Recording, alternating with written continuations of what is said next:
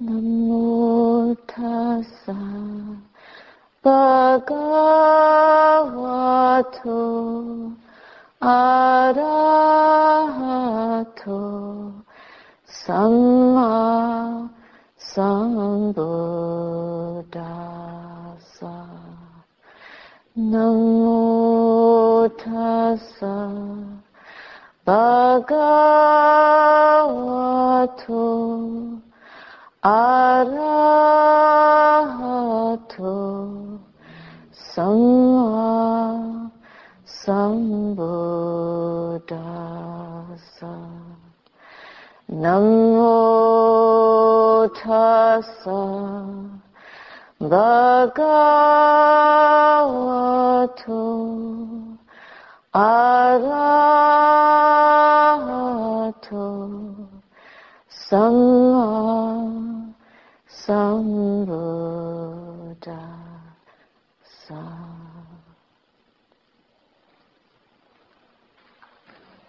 Today is Good Friday. Every day is a good day for practicing this path, developing and purifying the mind. So it's Good Friday in the world, but we are already directing our minds towards goodness, that which is bright and pure, towards practicing wisdom, bringing it to life in our hearts, in our speech, in our conduct, in our daily life. And in honor of my dear friend Meiji Taranekama, who passed away on Good Friday in Australia, which was just yesterday, a good spiritual friend to me and to so many, a person who did her utmost to fulfill this Eightfold Noble Path and may have realized the supreme fruit of this path in her final moments, offering great inspiration and encouragement to me and to all who knew her. And so I would like to read to you in her honor, and also responding to something that came up today in a talk with one of you, a sutta from the Samyutta Nikaya, one of the collections of the Buddha's teachings. This is the Connected Discourses, and it's part 2, book 5, the great book, the Mahabharata, number 2, and it's called Half the Holy Life. Thus have I heard, on one occasion, the Blessed One was dwelling among the Sakyans, where there was a town of the Sakyans named Nagaraka. Then the Venerable Ananda approached the Blessed One. Having approached him, he paid homage to the Blessed One, sat down to one side and said, "Venerable Sir, this is half of the holy life, that is, good friendship, good companionship, good comradeship." "Not so, Ananda. Not so, Ananda. This is the entire holy life. Ananda, that is, good friendship, good companionship, good comradeship. When a bhikkhu has a good friend, a good companion, a good comrade, it is to be expected that he will develop and cultivate the Noble Eightfold Path. And how, Ananda, does a bhikkhu who has a good friend, a good companion, a good comrade, develop and cultivate the Noble Eightfold Path? Here, Ananda, a bhikkhu develops right view, which is based upon seclusion, dispassion, and cessation, maturing in release. He develops right intention, which is based upon seclusion, dispassion, and cessation, maturing in release. He develops right speech, which is based upon seclusion, dispassion, and cessation, maturing in release. He develops right action, which is based upon seclusion, dispassion, and cessation, maturing in release. He develops right livelihood, which is based upon seclusion, dispassion, and cessation, maturing in release. He develops right effort, which is based upon seclusion, dispassion, and cessation, maturing in release. He develops right mindfulness, which is based upon seclusion, dispassion, and cessation, maturing in release. He develops right concentration, which is based upon seclusion, dispassion, and cessation, maturing in release. It is in this way, Ananda, that a bhikkhu who has a good friend, a good companion, a good comrade, develops and cultivates the Noble Eightfold Path. By the following method too, Ananda, it may be understood how the entire holy life is good friendship, good companionship, good comradeship. By relying upon me as a good friend, Ananda, beings subject to birth are freed from birth. Beings subject to aging are freed from aging. Beings subject to death are freed from death. Beings subject to sorrow, lamentation, pain, displeasure, and despair are freed from sorrow, lamentation, pain, displeasure, and despair.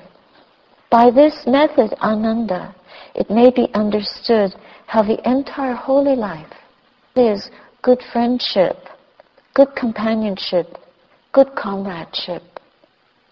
That is what the Blessed One said. This little sutta is repeated many times throughout the Pali Canon. The Buddha also reiterates in the Sutta of the highest blessings, the Mangala Sutta. The very first blessing is the companionship of the wise. The Buddha exhorts us, asevana cha balanang panditanang cha sevana. Stay away from foolish people. Keep companionship of the wise. Consider yourselves disciples, devotees, not necessarily to the person of the Buddha, but to the higher mind. Buddha, it means the one who knows, the one who is awake. That's what we're trying to cultivate. We're trying to awaken to that which knows truth, so that we're no longer caught in ignorance. The Buddha here is addressing all those intent on, devoted to awakening. The holy life is the life specifically inclined towards and oriented towards developing a mind that is free from blame, free from harm, free from fear, free from worry, free from greed, free from ill will, from hate, that is renounced. So to fulfill that, we are undertaking a very high level of virtue. It's a life of integrity. It's not only holy, but it's whole, it's integral. So it requires that we hold precepts foremost. If we don't have integrity, it's like wearing torn clothing, or having a tear in your skin. Your body is weakened if there's a wound. When you have a cut or a break in your body, you go to a doctor. And when we have a rent or a tear in our moral fabric, we must repair that. And we do that through sila, virtue. So this is why the holy life, if it's whole, to really live a whole life, a full life, a life that is founded in and embellished by integrity, then pick up virtue fully and don't compromise. If we live that kind of a life, we will ask, who is a good friend? What holds up such a life? Ananda asked the Buddha, is half the life friendship with the good, friendship with a good companion, a good comrade, a good friend? And the Buddha says, no, Ananda, it's 100%. What kind of a friend is a good friend? A good friend is just like this being that is living the holy life, one who upholds goodness, one who develops wisdom, one who is devoted to virtue, devoted to awakening, devoted to stillness in the mind, to purifying the mind. That's the meaning of a good friend, a good companion. And then the Buddha explains a little bit how this Noble Eightfold Path is developed. Not only does this good friend help us to develop this Noble Eightfold Path, but this is a path that that friend himself or herself is developing. And it requires seclusion. So here's an example. We're very secluded here. We're practicing a form of viveka, is seclusion. But the seclusion that the Buddha is talking about is not just hanging out in a retreat center, but he's talking about citta viveka. Citta viveka means seclusion in the mind. How do we develop that? Well, the next thing he talks about is dispassion. What is it in the world that we like, that we run after so much, that we get so excited about, we get kidnapped by, we get distracted by? Now we are so controlled and mesmerized by gadgets that people would rather give up their relationships with each other than put down their smartphone. Surveys have been done. This is a very sad state of affairs. So dispassion means that we have a certain coolness in the heart towards the world, that we realize the emptiness of it. We know that whatever happiness we yearn for, we're not going to find it in gadgets. We're not going to find it in exciting adventures, cruises, having all the freedom in the world to enjoy whatever sense pleasure we want. Those things just give us fleeting, shallow happiness, not deep, not lasting. As soon as it's over, we're already, before we've even gotten it in our hands, we're looking for the next thing. We're already disappointed. But if we develop dispassion, this comes with a certain amount of wisdom, developed in seclusion of the mind, investigating, meditating, sealing the sense doors off so that we're not distracted anymore, and looking only at the mind, studying the mind, getting to know the mind. What is this mind? What do we learn when we sit down to meditate? What is the first thing we notice when we look at the mind? We actually learn that there is that which appears in the mind and that which knows what appears in the mind. So there's the mind, materiality and mentality. There are two processes going on. One is the phenomena of the world being experienced, and the other one is the knowing of those phenomena. So is the mind the same as the objects? No, they're different. This is what we can learn as soon as we sit down to meditate. Why is that important? Why is it important? How many of you notice that your thoughts arise and cease, but they are not consciousness of those thoughts? How many of you notice that your breath arises and ceases, but it is not the consciousness that knows the breath? What does that tell us? If we look deeply, it tells us that we are not this body, and we are not our thoughts. Because if we were our thoughts, then this mentality would be the same as that which is arising and ceasing. But it's not. They're different. There are two processes going on. There's the objects or the contents of the mind, the phenomena that we notice, and there's the attention, that awareness that knows those phenomena. They're different. This is a very important insight.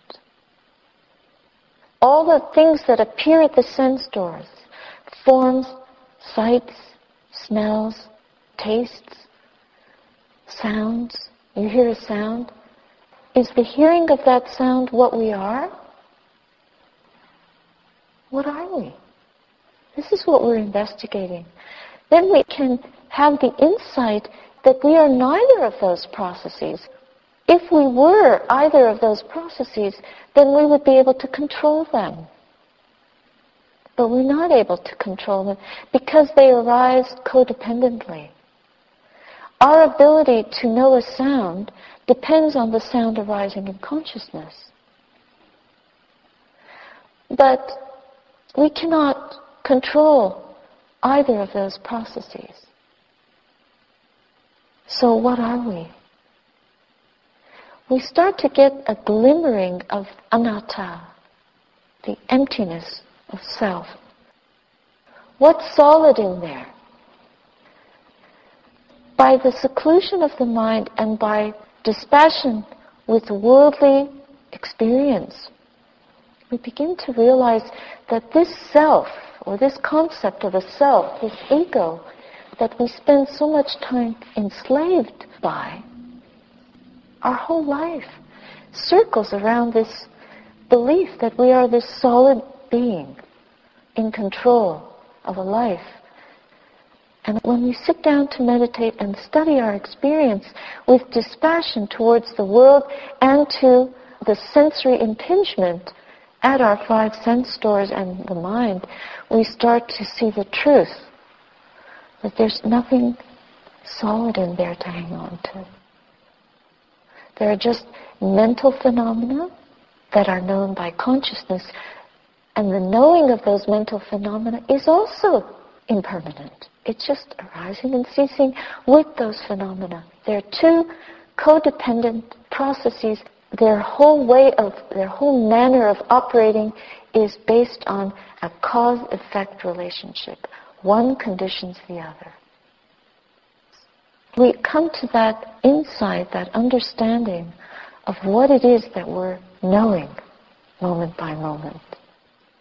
And if we can keep the hindrances at some distance long enough by developing dispassion, we experience sanditiko, to see with our own eipasiko, direct experience, the truth of the way things are. As we develop that, we also can experience a stillness. The mind tends to be so caught up and so quick to move from object to object to object, liking and disliking, and coming and going. It's endless. And it's exhausting. And there's no final happiness in it. Nothing that can fully fulfill our yearning, our longing. We always want the next thing or the next experience. There is a possibility to stop. And this is the freedom that the Buddha is talking about. If we develop seclusion from the world, if we develop dispassion to the world, if we learn to restrain our sense doors, not to run after those sounds, smells, tastes, forms, feelings, sensations that are likable, pleasurable, but to develop the joy and beauty of the heart through this practice, incomparable with anything that the world has to offer. That freedom. There's nothing out there. There isn't a mountain of money that could buy that, secure that, guarantee that experience for us in the way that this simple act of stopping, secluding, cooling the mind, coming into a present moment awareness, the rising and ceasing of things as they really are, that can bring us that cessation of suffering. That stopping gives us a taste of freedom. This process, this activity, matures. If we continue to develop it through our lifetime, it matures into nibbana. It's not just a momentary freedom, but it's a lasting freedom, so that we can abide with a heart that is unsullied by any worldly impacts.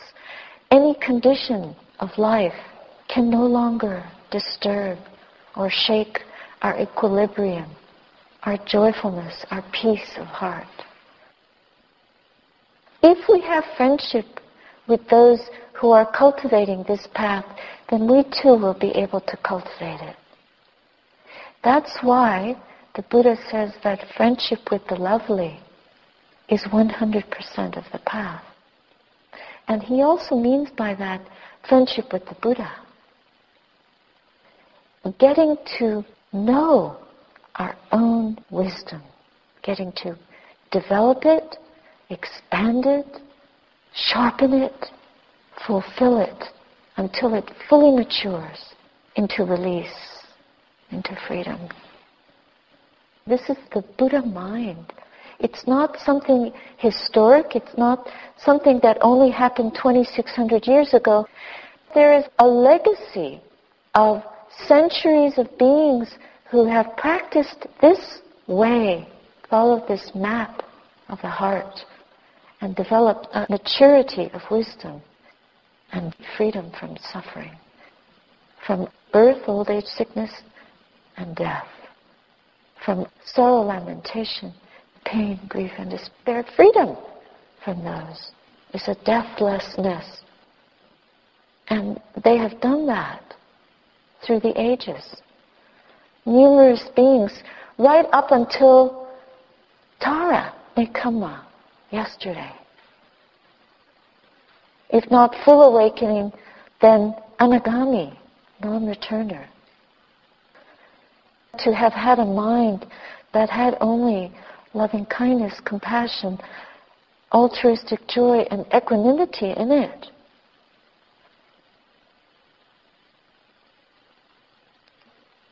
This path, the Noble Eightfold Path, is developed by those who understand something about what our suffering is. So they understand the Four Noble Truths. They get a glimmering, a glimpse into our own suffering nature, or into our own conditioning in this world. And the first Noble Truth is just that. There is this suffering. And the second Noble Truth is there's an origin of this suffering. And the third Noble Truth is there is cessation of it. The Buddha has promised that. And the fourth Noble Truth is the Noble Eightfold Path. How do we get there? How do we do it? Right view, number one. To know that there is a way and to understand the importance of developing it, having a little bit of a wise understanding, enough to get us here on the cushion. Right view.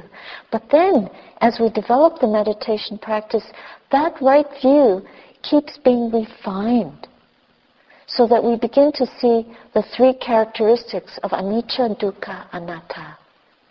That everything's impermanent, and it's all suffering, and there's no solid self. This self that we subscribe to doesn't exist. It's an ADA, not ADHA. It's an ADA teaching. Anicca, dukkha, anatta. It's very relevant. It's universal. All of us can come to realize this just in one moment of paying close attention to the present moment and seeing consciousness focusing one-pointedly on the object and restraining all the hindrances,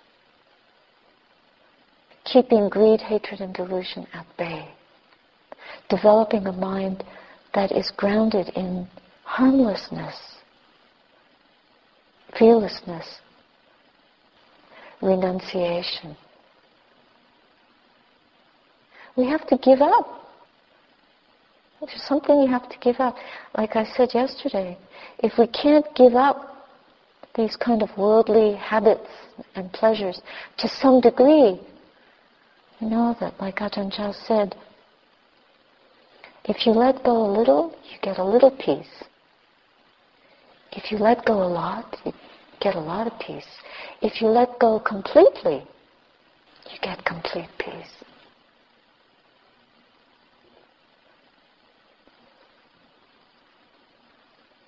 Right view, right thought. Right thought means right intention. It's not like being right, that there's 7 billion people in the world. That's information. Whether we know that or not, that won't help us develop wisdom. But right thought understands the law of kamma. Kamma is based on right thought, right intention. And if we develop right intention, we're acting with virtuous intent, with skillful intent, with wholesome intent, moment by moment, even in our thoughts, not just in our speech or action, but our thoughts, which are at the very root of karma. So the importance of karma is, it's not a destiny. I'm just destined to live a miserable life because I was a bad person. Karma doesn't mean that we have to suffer. This is a liberating teaching. There is suffering, but there's also an ending of it. If we incline our minds towards wholesomeness, then we can free ourselves from our bad habits. We can develop goodness, not just on Good Friday, but every day. That's the joy. That's the good news. That's the blessing, the great riches of this path. It's very unique in that way. And it's completely a DIY project. No one else can do this for us. We have to do it ourselves.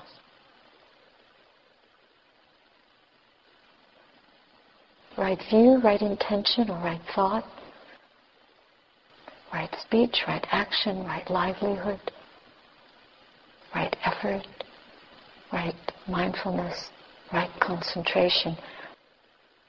When we develop those 8,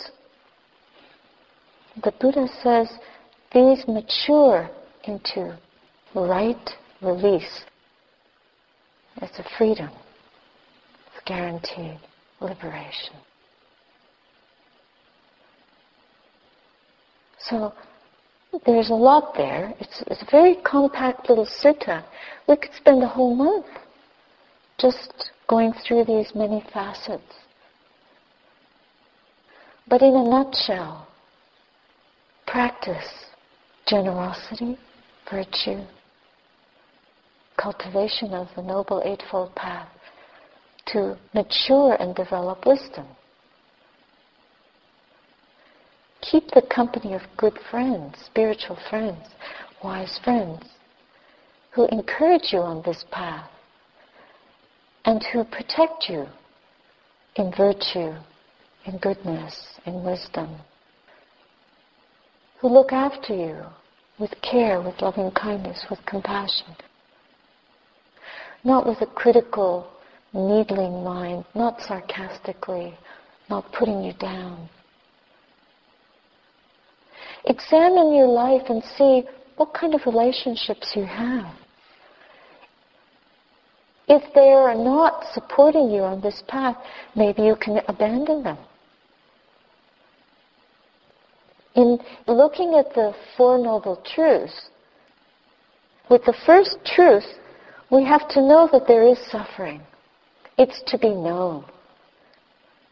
And then we can know this suffering for ourselves. We also know that there's an origin to this suffering. We know that that origin exists. We know that it should be abandoned.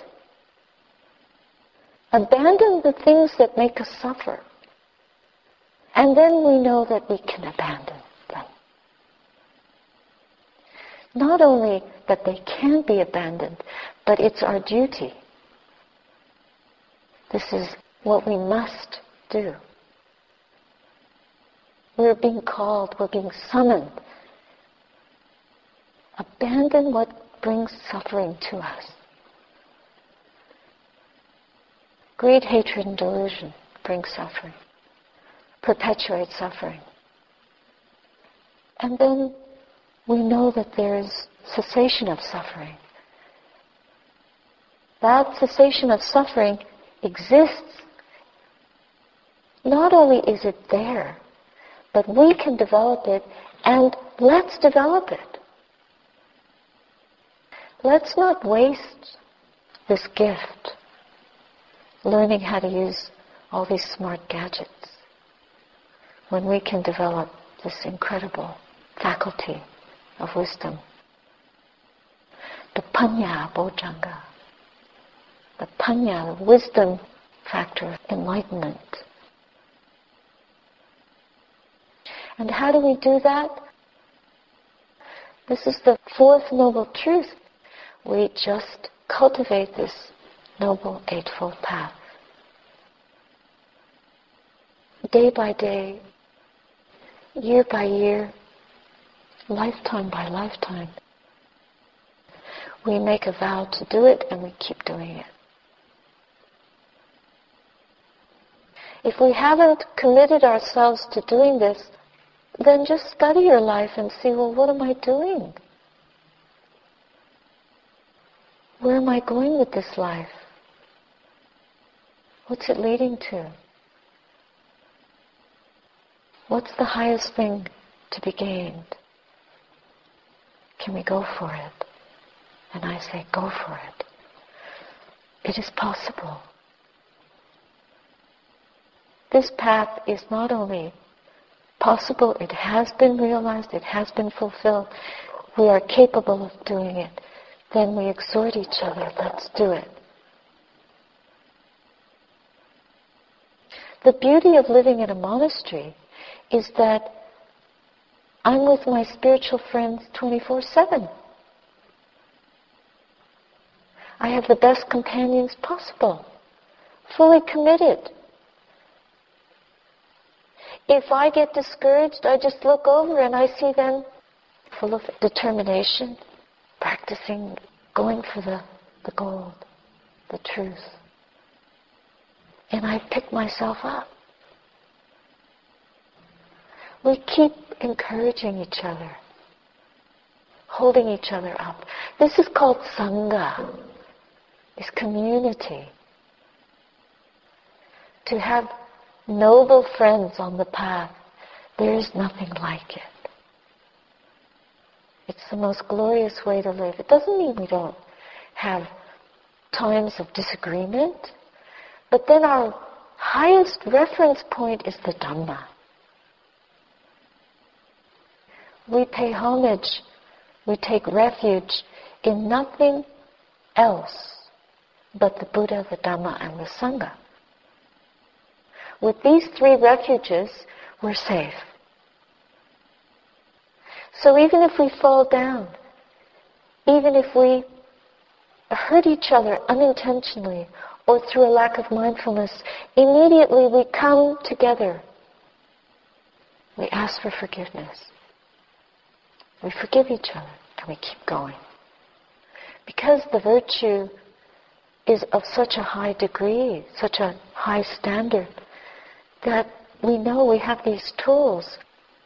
That's always there for us to benefit from, to be blessed by. It's like the Buddha is always enshrined in our hearts. So when we start suffering, we realize we need help. And we go to each other and we help each other. There's a lot of humility needed for that.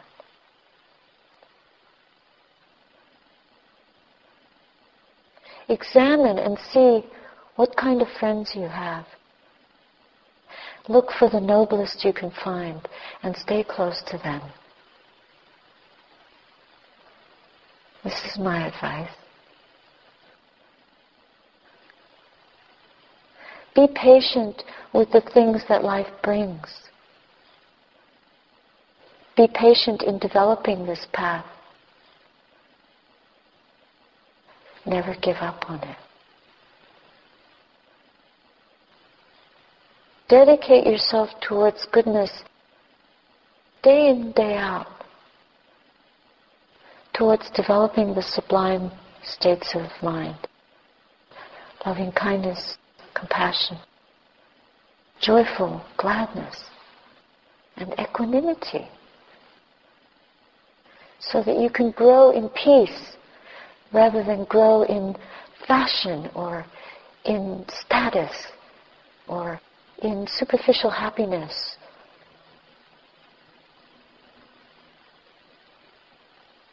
Then you will know the truth of this teaching and you'll be able to share it with everyone who comes near you. Just through your demeanor, just through your faith, through the sweet taste of your company, people will check it out. They'll think, what is that? I want that. I met somebody who had developed this path, and I was so touched by it. It's almost 40 years later.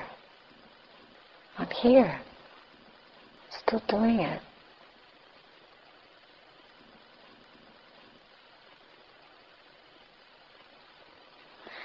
So I offer this for your reflection tonight.